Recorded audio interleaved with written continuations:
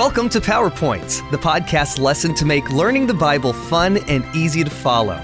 This podcast is based on the GraceLink curriculum for the Junior Sabbath School Bible Study Guide from the General Conference of Seventh-day Adventists.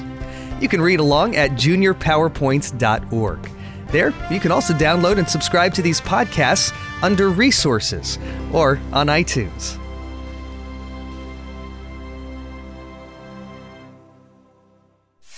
Lesson 4. Measuring Up. Isn't it fun to get something in the mail? Who is the favorite person you like to receive mail from? Today, in our story, Titus gets a special letter from Paul. Let's find out what it said. Titus had just finished reading Paul's letter. He was glad Paul had sent a detailed description of the kind of person an elder should be. This would make Titus's selection process easier. Paul had left Titus in Crete when he went to Ephesus. Titus felt honored that Paul thought he could finish the work here. Must not be guilty of doing wrong. He must have only one wife. Titus chapter 1 verse 6. Titus added quietly. This will be hard, he murmured.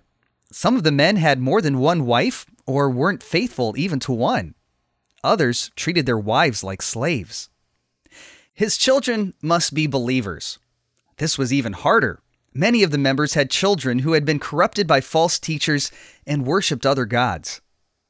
They must not be known as children who are wild and who do not obey. Verse 6. Some of the children, who were actually young adults, took part in the drunken worship of the god Dionysus. When their parents converted, they hadn't. And of course, in their half-drunken state, they weren't going to submit to their father's authority as a church leader. He must be blameless. Not overbearing, not quick-tempered, not given to drunkenness, not violent. Verse 7, NIV. Titus had seen plenty of violence in the name of the Lord.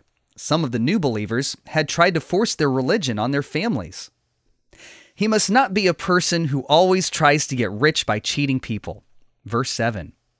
A Cretan, person from Crete, wouldn't be a Cretan without loving money, one of their own philosophers had said.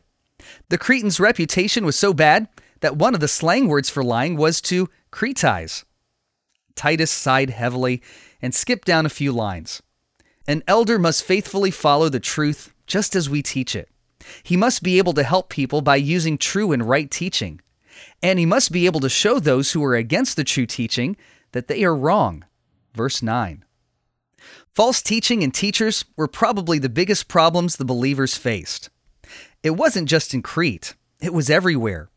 But there were many Jews in Crete, both inside and outside the church.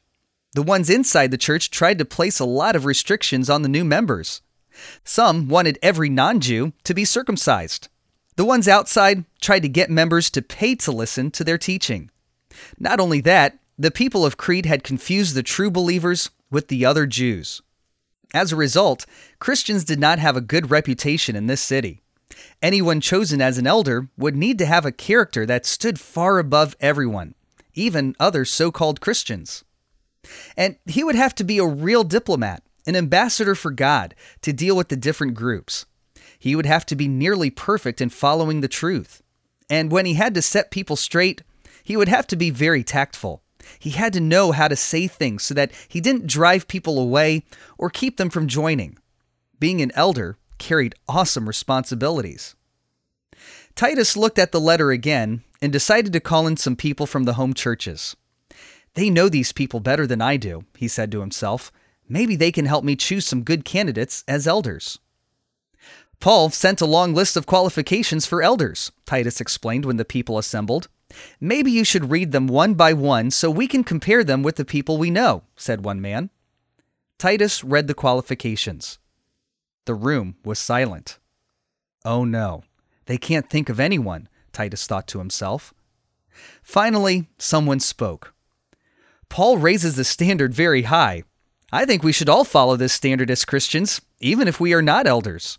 It would make for a much calmer church, and we would be better witnesses. It's not Paul's standard, it's God's standard, responded Titus quietly. Then let's all follow it, they agreed almost in unison.